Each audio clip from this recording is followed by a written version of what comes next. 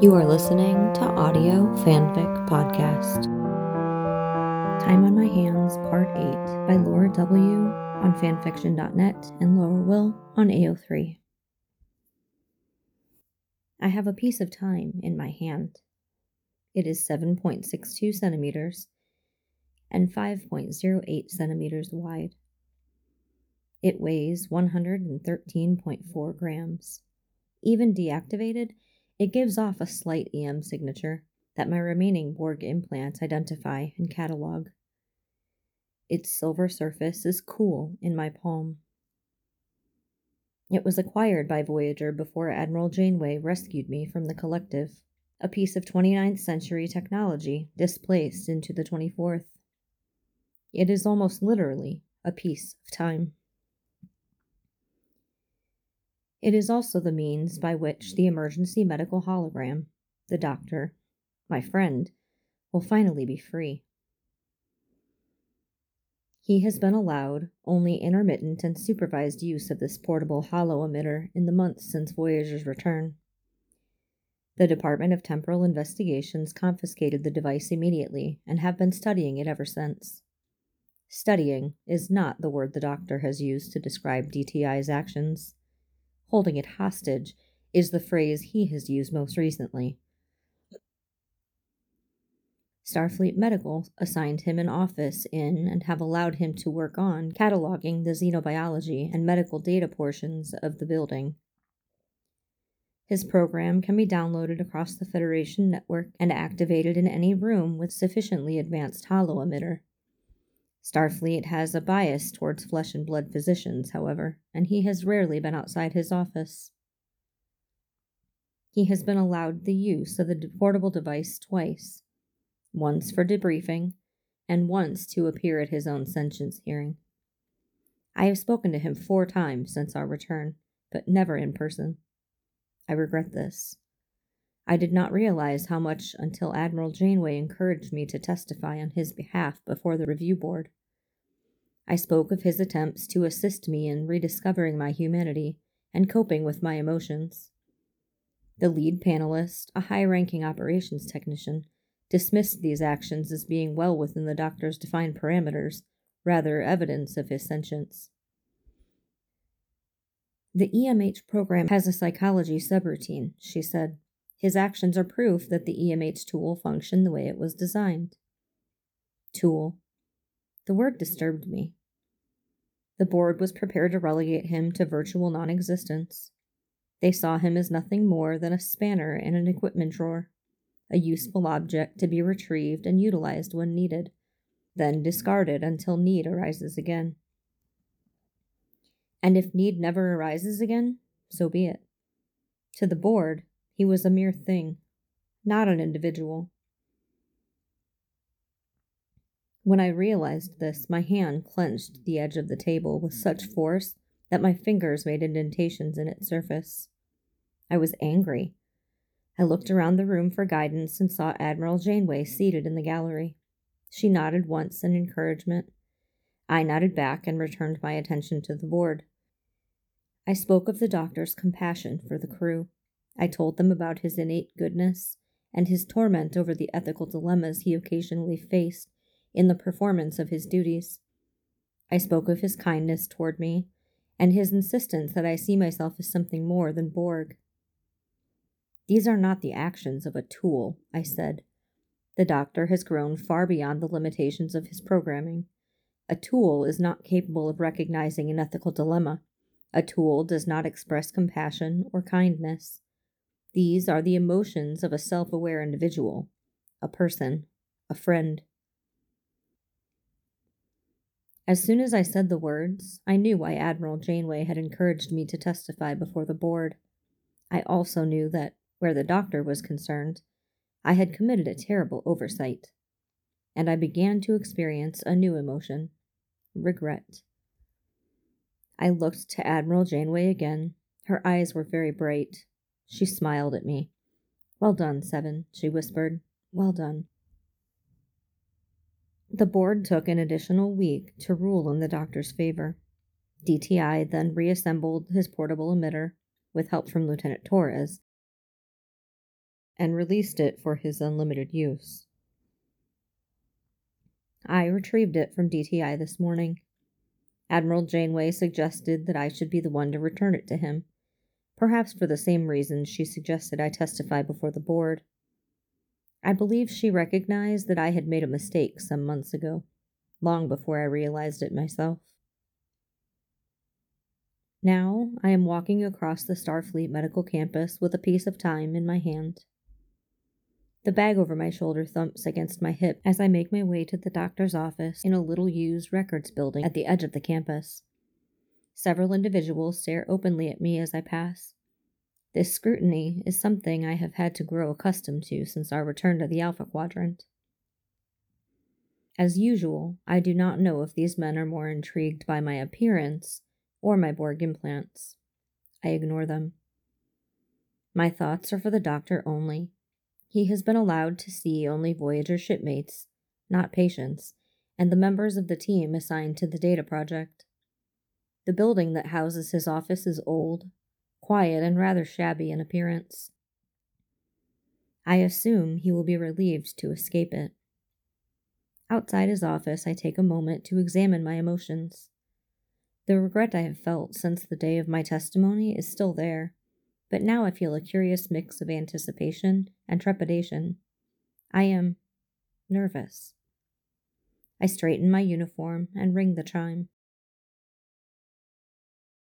The door slides open.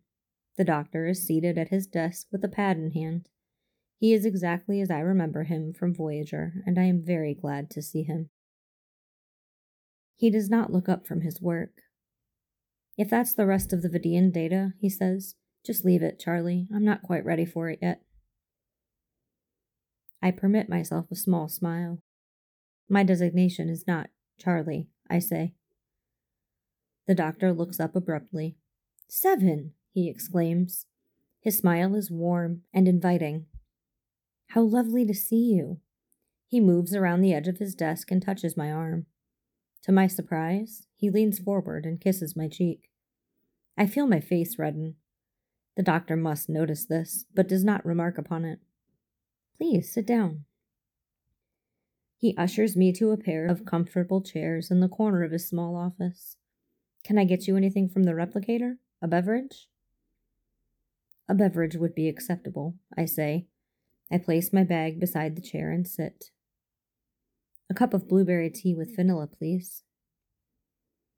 An emotion that I cannot identify crosses his features when I make this request. He hands me a cup of tea and sits down. "I've been meaning to contact you," he says. "I want to thank you for what you said to the board. I understand that your testimony was pivotal to the final ruling." "You are welcome," I reply, "and congratulations." His smile widens. "Thank you." He watches intently as I sip my tea. "How is it?" he asks. I consider my words carefully. "It is very hot. I can taste the tartness of the dried blueberries and the sweetness of the vanilla." He nods. "To what do I owe the pleasure of this visit?" I set the tea on the table between us. "I have something for you," I say, and hold out my hand with the portable emitter. The doctor's smile fades somewhat as he stares at the object in my palm. "Admiral Janeway told me the board would send a runner," he says very quietly. "She suggested I bring it instead. I believe she thought we might have things to discuss." He looks up at me. "Do we?" he asks. "We do," I reply, "but first, this." I activate the emitter and affix it to his left shoulder. His hollow matrix shimmers and realigns. His smile is tentative. "Computer," I say, "deactivate this room's hollow emitters." The office's emitters go dark. The doctor does not waver. Now, his expression is one of satisfaction and relief. "Thank you," he says. "Would you like to leave immediately?" I ask. He waves at my teacup. "Finish your tea first. Let's talk." I retrieve my tea. I note with some curiosity that my hand is shaking. Very well, I say. What shall we discuss? Well, it's been almost 2 months since we last spoke. What have you been up to? Aside from testifying before the board, that is. I sip my tea. He wishes to indulge in small talk. Very well. I have been working with Lieutenant Torres's team to analyze the various technologies incorporated into Voyager's systems. I have also spent time with my aunt in Sweden. He sits back in his chair. How do you like Sweden? He asks. It is colder than I am accustomed to, I say, and occasionally damp, but my aunt is very kind, and the city of Sundsvall is lovely. Will you settle there permanently? Perhaps, I say, although I am intrigued by the possibility of rejoining Voyager when she is recommissioned. The doctor's smile fades, and he looks away from me. Under Captain Chakotay's command, he says. I do not believe he will accept that assignment if it is offered to him, I reply. Why not? He asks. He claims he wants to put his feet on the ground and keep them there, I say. Claims? I nod. I am not entirely certain he was being honest with himself when he said it. What makes you think that? Chakotay was restless upon our return. I believe he was conflicted about his feelings toward being back in the Alpha Quadrant. He did not want to leave Earth, but may have felt obligated to go with me to a place where I would not be so scrutinized and ostracized for my Borg background. I see, the doctor says. So he went with you to Deep Space Nine?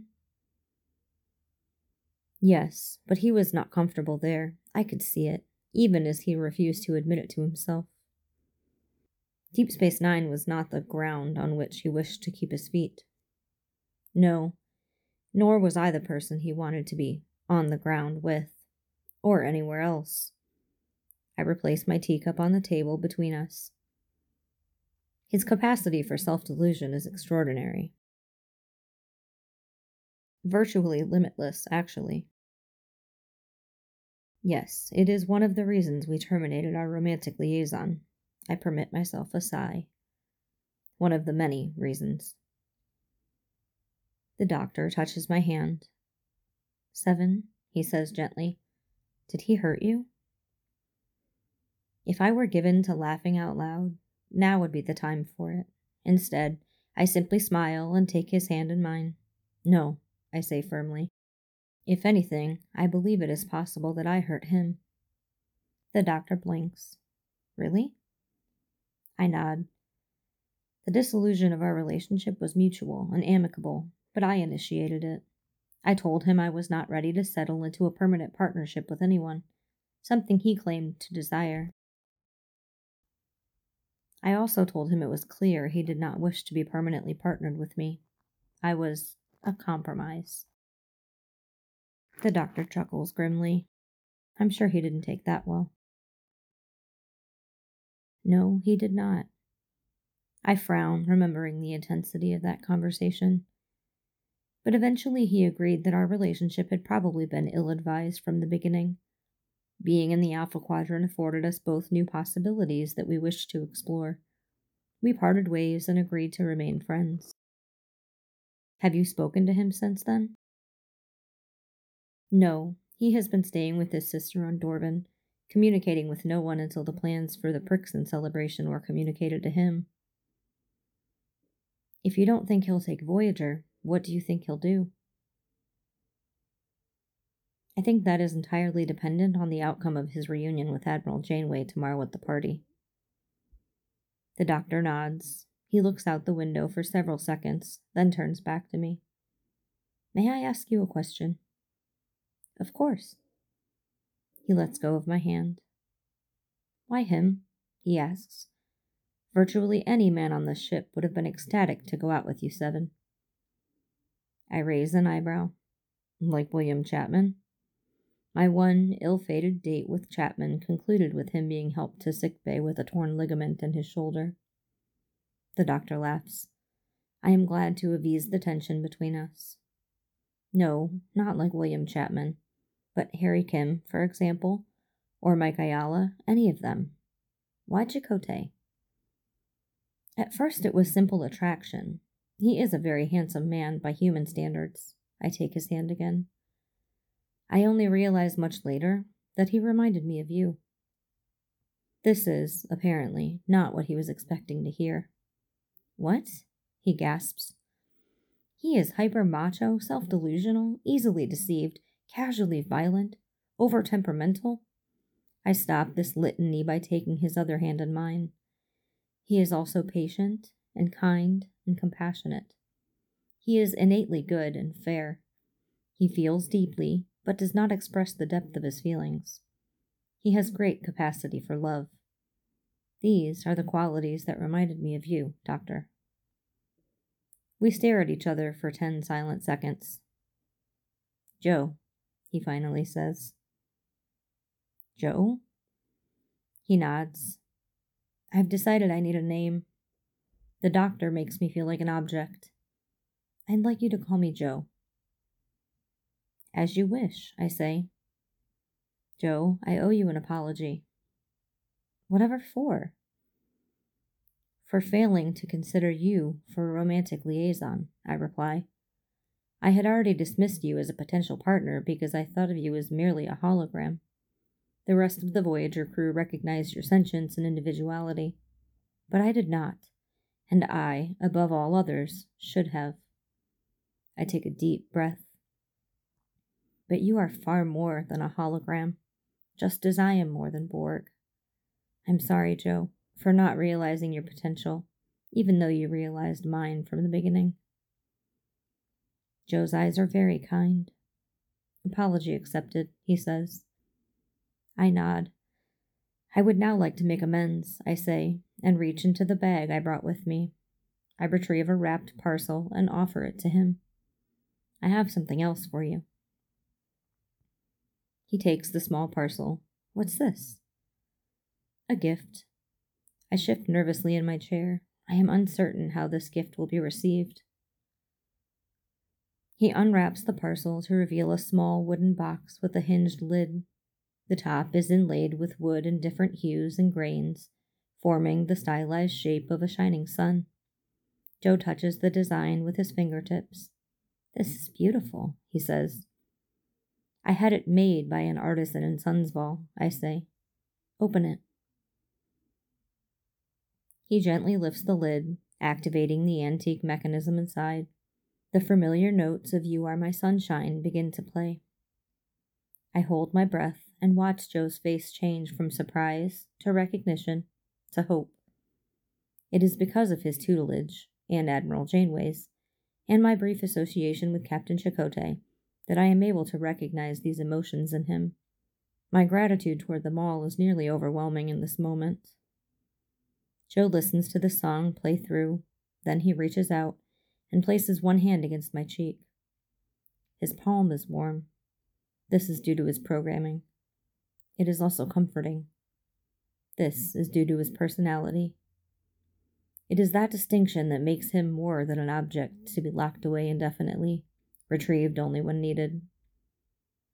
You've come so far, Seven, he says. We both have, I reply, but we still have far to go. Will we get there together? Perhaps, I say. I am still not ready to make a permanent liaison. Neither am I. I cover his hand with mine. Then let us begin with something simpler, I say. Will you accompany me to the Prixon celebration tomorrow?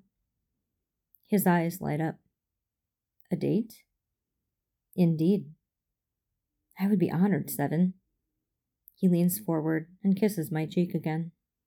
This time, I'm not surprised. I feel my face redden, from anticipation now instead of embarrassment. But right now, he adds, I'd like to get out of this office. Do you have plans for the rest of the day? No, I had hoped we could spend the afternoon together and then leave for Indiana this evening. He smiles and rises. Then how about a walk in Golden Gate Park? I would like that, Joe. I stand. He offers me his arm. I slip my hand into the crook of his elbow and we leave his office together.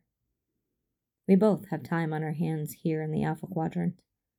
I look forward to spending a great deal of it with him.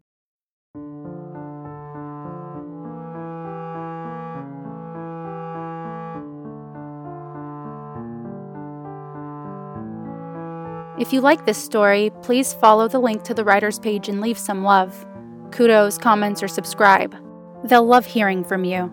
Then you can head over to our Patreon page and contribute to Audio Fanfic Podcast. As a member, you are granted early access to one new story per month. That's www.patreon.com/audiofanficpod. Thank you for listening, and remember, the stories are out there.